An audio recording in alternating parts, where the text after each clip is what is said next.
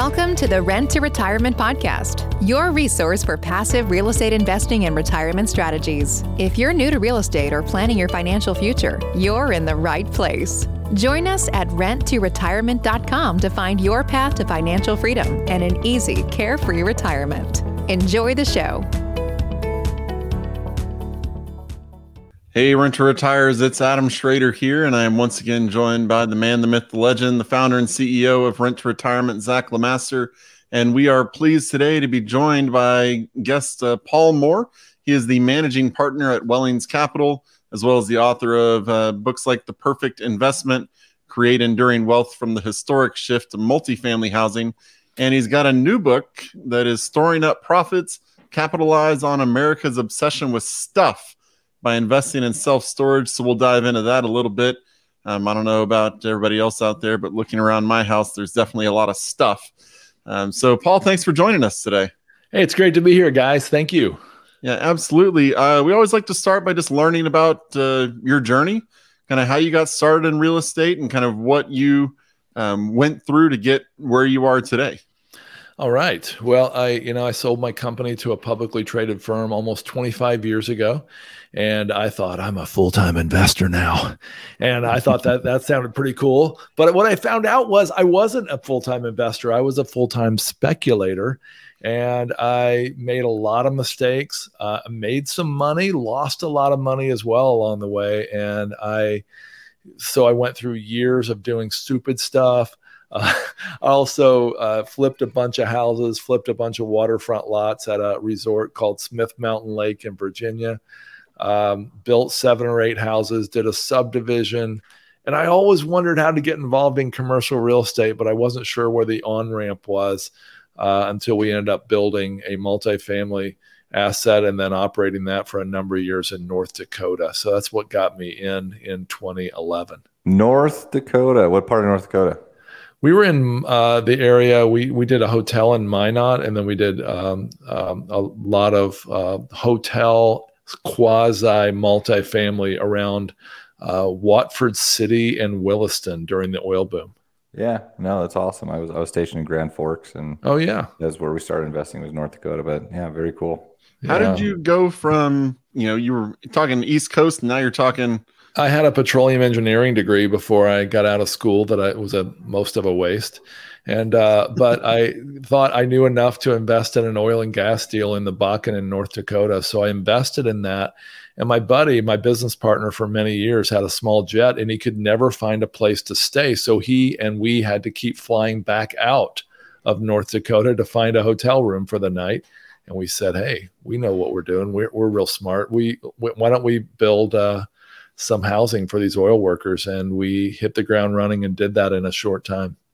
That's awesome. Yeah. The boom of anyone that's familiar with Williston, I mean, it's just crazy stories. And, and at one point that went away, but, right. It's interesting. You have this story of like, man, sold privately or publicly traded company. And like, it's like, and then put that money. I love that you said speculator, because what it sounds like is now you have this money that you're putting in these different avenues, right? And you're trying to kind of see what works and what doesn't. And of course, through that period of time, just as most of us have, lost some money and made some, and learned what you want to really focus on, which it sounds like is more transition into some of these commercial assets. And so it's the first property you built in the commercial space was you built it, right? So you weren't buying any commercial assets. That was the first one you broke into the commercial space with. Yeah, that's right. Okay, and then you thought, let's go simple, right? Yeah, right. You bet. No, this is cool. You've done a lot, clearly, and I think there's a lot we really want to unpack with you. But I kind of actually want to go through more into the asset classes. You have this barrage of different stuff you've done, but you've now at this point in time you've really focused in on self-storage as well as, I believe, mobile home parks. But can we talk a little bit about just like the why those asset classes? Yeah, absolutely. So my dear wife was sick and tired of me chasing shiny objects. And, when I wrote The Perfect Investment, part of that, title was a stake in the ground saying, this is it. I found it. I'm not going to do anything else but multifamily for the rest of my life. And, honestly, part of the problem that arose in the next 4 or 5 years was we had a terrible acquisition team. I'll admit that. But part of the problem too was we started looking at the apartment deals we were seeing, at least. And again, part of it was our poor team. But the deals we were seeing were so overpriced that they were back in the speculation realm. And we felt like, well, wait a minute, I was trying to get away from speculation. I didn't want to do that anymore. And so finally, we got really frustrated and decided to look for assets that were largely owned by mom and pop operators. These are the folks that are doing really, really well, cash flowing typically, but they don't have the desire or knowledge or resources to upgrade their asset to increase net income and therefore maximize shareholder value. And so paying these mom and pop operators full fair price gave us an opportunity to go in and significantly improve these and, sometimes, raise the income within a year by 40 or 50%, therefore raising the value by the same amount and raising the equity value by, maybe 100% in a year. And that's very, very common in self-storage, mobile home parks, maybe in 2 years in an RV park. So that's why we like those asset classes. So huge value add opportunity is what I'm hearing. And really the strategy here is you have an operator that, maybe is operated quite successfully for many years, but there's just that upside potential that, hey, you got to put some more work into it, put some money into it, increase those rents, maybe decrease expenses and have some better operations. And that's really the value add. And a lot of people just, it's been good for them for many years. They're not going to do that. Yeah. Was there any seller financing involved in that? I mean, I'm just curious. A lot of times we'll see that scenario play out for people, but.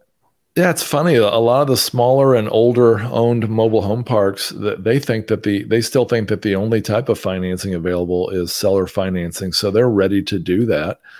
Sometimes that comes into play. Sometimes, you swoop in with a cash offer because they're in real distress. Like these 5 kids I saw, their parents had sadly passed away and they owned a self-storage facility. These 5 kids were running it. Even though it was a large facility, they were running it into the ground. And, our operating partner acquired it for $2.4 million. And literally in just 3.5 months had an appraisal for $4.6 million.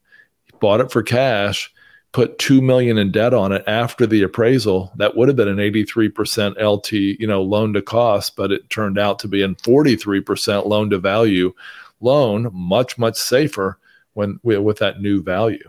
And so that was, that kind of scenario is quite typical. Well, that's interesting. And I guess, it's one thing I've heard too, is if you have different owners that have had a property for a while, and sometimes even maybe they're not really distressed, but just like an exit strategy for them is, they don't want this huge sum of capital and paying taxes on it. This is like, okay, they've done well and now they want to ride through the rest of their retirement, just getting paid for that over time. So that's some opportunity, but that's interesting. Yeah. I mean, I kind of look at that deal you just explained as really applicable to, that's self-storage, but that could be very applicable to just a house, right? It's the same type of story in the inheritance. I want to just ask this more on the personal level. When you talked about being speculative and buying properties that are overvalued, and maybe that was in the multifamily space, I don't know. Could you expand on that? Like what that really means? Are you buying like off the market or just like a typical cap rate on market deals, or what do you mean by being speculative in that regard? Yeah, I feel like investing is when your principal is generally safe with a margin of safety and you've got a chance to make a return. And speculation is when your principal is not at all safe and you've got a chance to make a return. A lot of times investing, in the investing realm, we've got more of the, assets that are already cash flowing. Assets that are already, have a safe, healthy debt service coverage ratio, or can at least get one pretty quickly. And speculation, like the oil and gas deal I did in North Dakota, there's no cash flow and there's a chance there never will be. Of course, you're rolling the dice hoping it'll be 100x, but sometimes it turns out 0 like ours did. Did you find yourself, with the recent run up that we've experienced, having to go during the COVID time to slightly more speculative, or have you been able to keep that deal flow pretty constant and not as speculative during that time? Yeah. So I will honestly tell you that I felt in the spring of 2020 and through the summer, we just didn't know what we didn't know, right? And so I thought that a lot of what we were doing was speculative. For example, I thought, what if they put an eviction moratorium on mobile home parks, on mobile homes, and they say these people don't have to pay and you can't kick them out? Well, all of a sudden, your very safe cash flowing investment seems like it's not.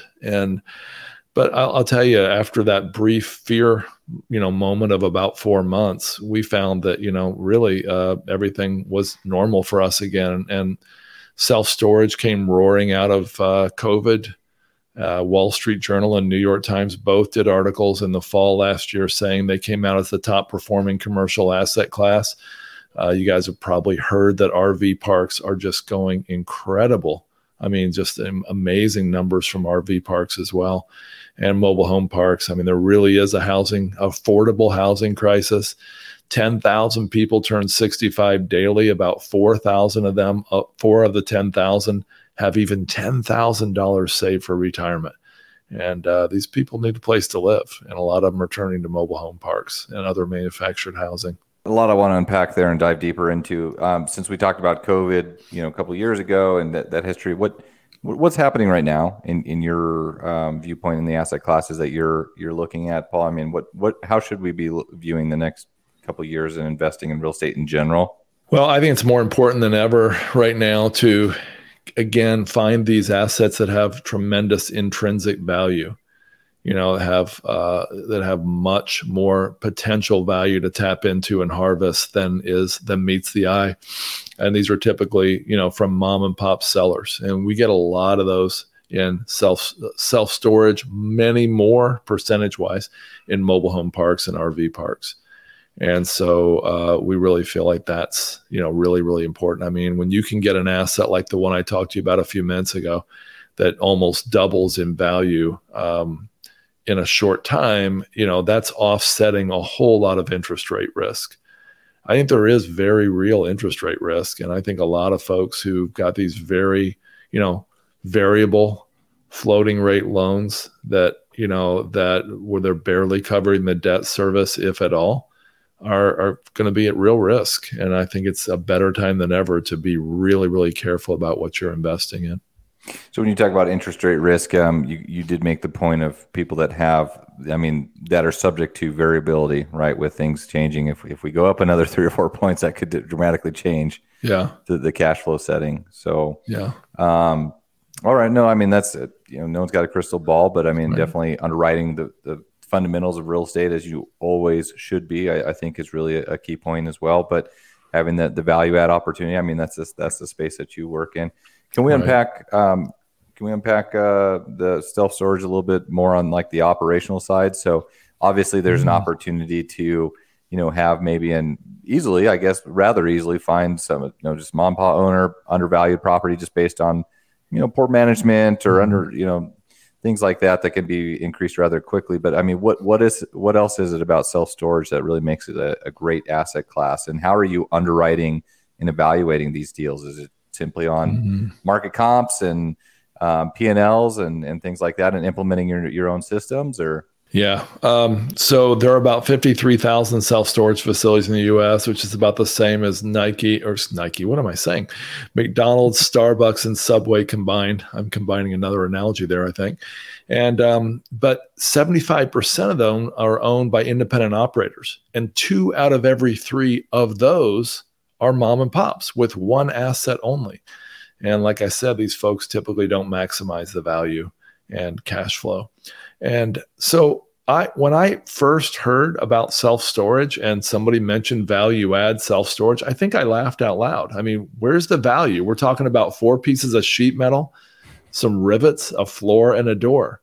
What do you do? Sweep it out between tenants. Okay, great. Where's the upgraded appliances and lighting and flooring and, dog park and all that? Well, there are a lot of value adds in self-storage. In fact, I identified about a dozen big ones in my book.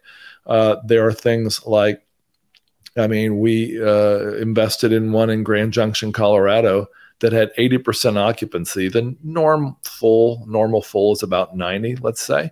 So they were, double the vacancy they should have, but more significantly, they had 80% delinquency. And the cool thing about self-storage is it's very easy to fix delinquency. I mean, we don't have to go into the details of that right now, but I'll tell you, we're leveraging their stuff. And there's no eviction moratorium on self-storage, right? So it's pretty easy to fix. So that's one. A lot of them have low rents. Their goal is to stay 100% full. They don't want to do any marketing. That's great.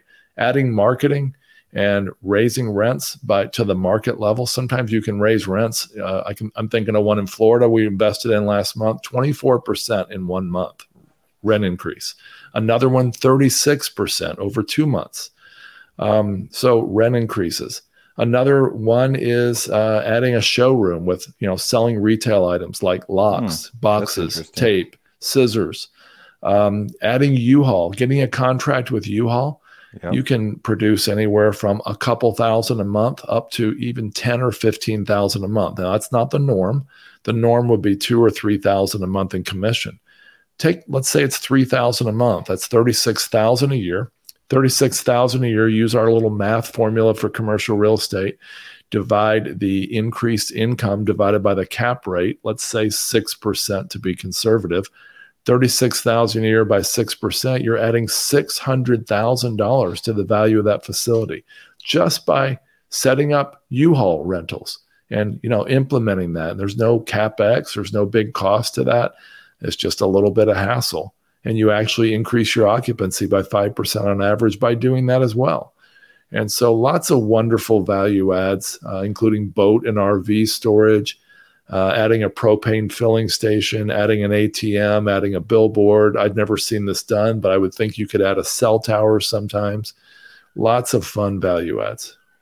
Paul, now, when you talk about... do you mind repeating that list for me real quick? I'm trying to... Oh, okay. No, really? Just kidding. Read your book, right? I mean, that's what we got to do. Yes, you need to read my book. No, you got my wheels turning here because you said some super creative things that, seem like rather easy implementation. But Adam, I interrupted you. Go ahead. When you talked about, no eviction moratoriums on the self-storage, when you look at markets, do you stick with, the areas that are good for investors, like of single family and multifamily where, there are, landlord friendly rules, or is it kind of just everywhere is fairly landlord friendly? Because if they break their lease, you can, put them on Storage Wars and suddenly, I don't even know if that's still a show anymore, but, get their stuff out. Yeah. So I had a lot of rules when we were doing multifamily syndication for where we would or wouldn't buy, but self-storage, I mean, that deal I told you about earlier, it was in Beeville, Texas, population 12,000. We have another huge self-storage deal. It still blows my mind in Ishpeming, Michigan, 160,000 square feet, which is like 60% larger, 60,000 square feet larger than those big ones you usually see.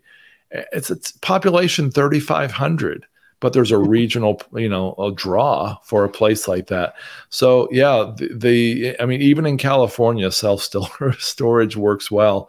I'm not saying there couldn't be eviction moratorium someday, but at this point, there's not. Let's a couple questions I have is just on the operational side with self-storage. Are you typically, when you're acquiring these, I guess a few questions would be just in general as we try to kind of unpack this asset class.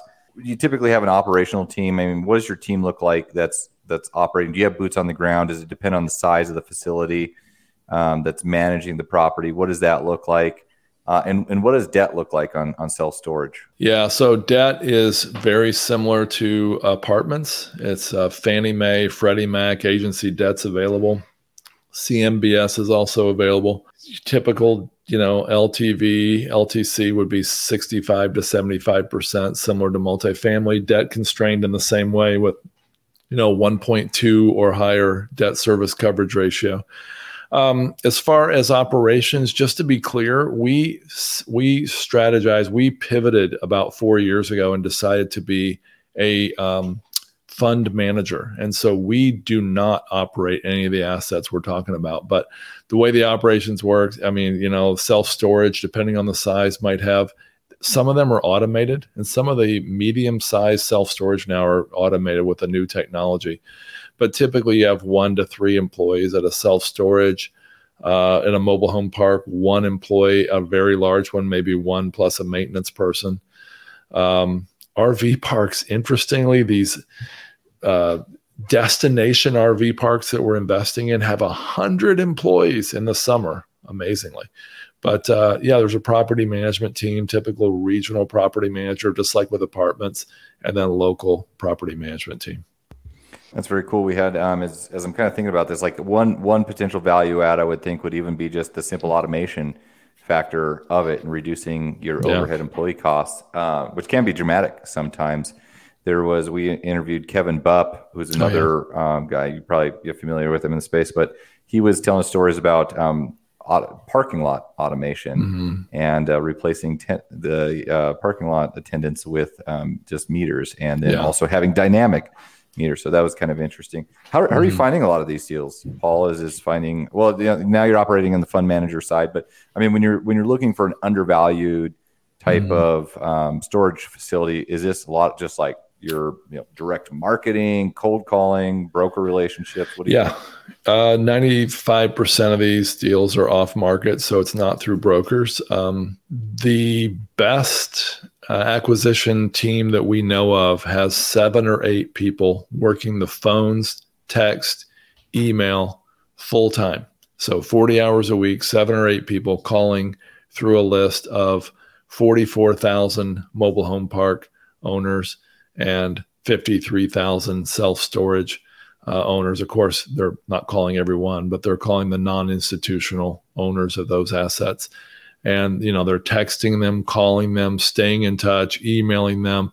I mean, one situation in Michigan, the guy they called, he was 88 years old, he ran a large mobile home park, and they called him quarterly for 7 years. And when he was 95, his niece called them and said, "Hey, he's right here. He's ready to sell finally. We'll just take that offer you made 2 or 3 years ago." And my operating partner said, "Well, that was kind of a low offer for now." She said, "What's he going to do with the money anyway? It's fine." So I mean, I'm surprised he said anything after that. Was just, okay, we'll send you the contract. I know. No, that's so cool. And I think that, it's just having, obviously being creative to find those undervalued deals. But I mean, the timing of that is just, you got to obviously meet with the right owner at the right time, and then keep them on your drip campaign to stay in touch with them. Right. So just let's unpack your business a little bit. We can learn more about how people can find out about what you're doing.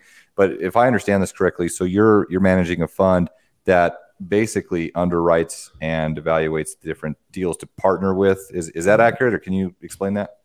Yeah, we're pretty obsessed with finding the right operating partners. We're trying to follow the Warren Buffett model. He has 28 people on staff of the 7th largest public company in America, 28 people in the headquarters at least. And so we're looking to partner with the very best operators in these recession-resistant asset classes. And we go through a pretty stringent due diligence process to bring them on board. And then we'll usually invest in everything that they have come down the pike for a while.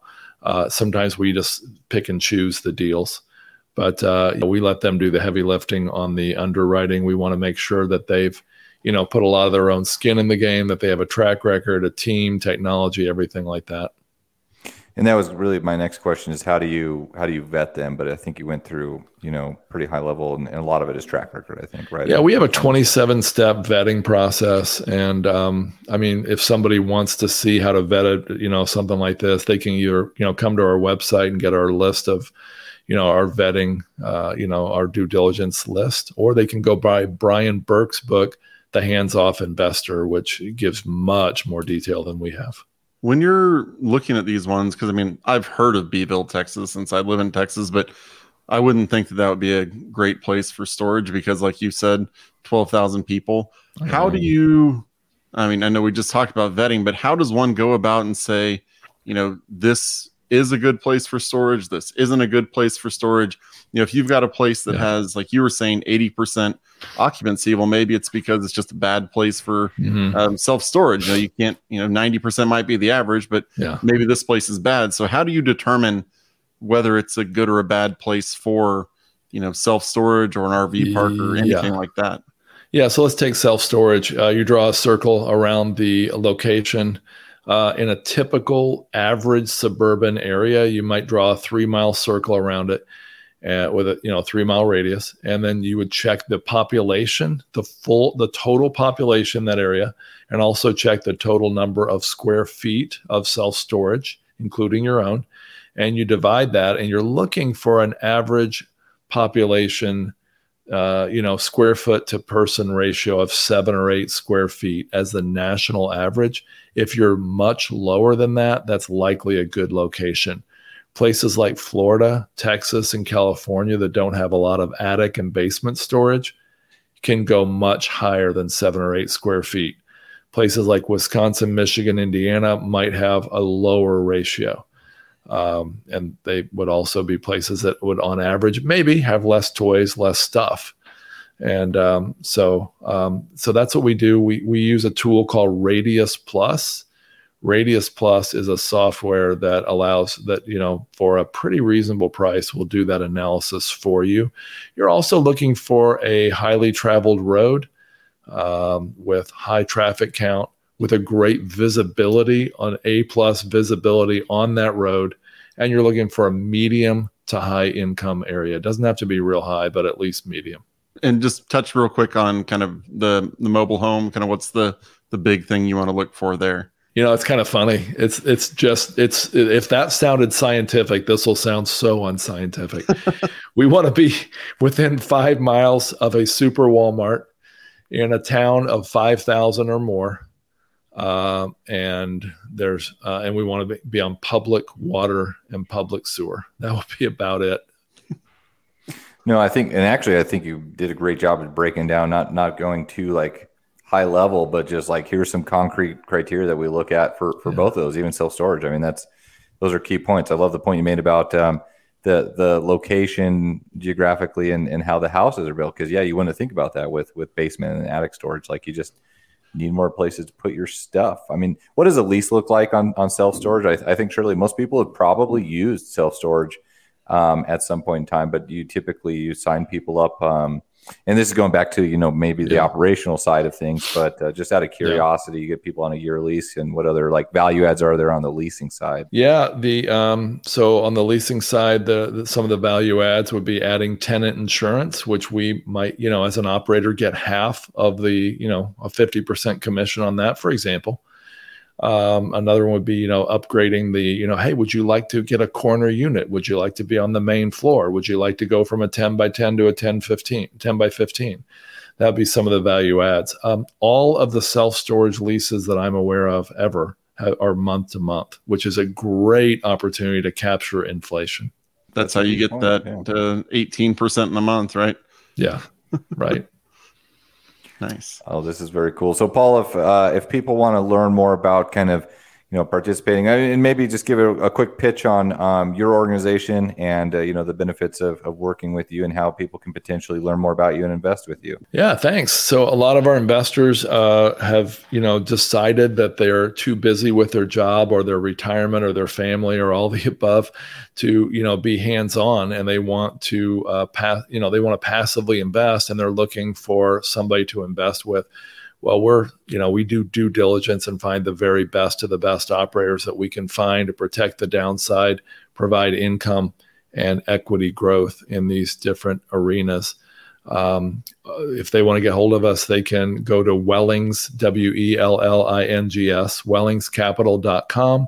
And if they'd like a free special report on these different asset classes or just investing in commercial real estate in general, it's wellingscapital.com/resources.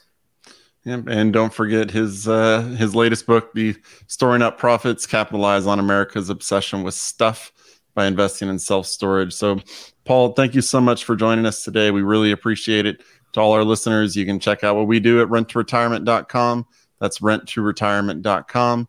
We really appreciate you leaving a review on our whatever podcast platform you use. And if you have any questions, send them on over to podcasts@renttoretirement.com. That's podcasts@renttoretirement.com. And we'll talk to you on the next episode.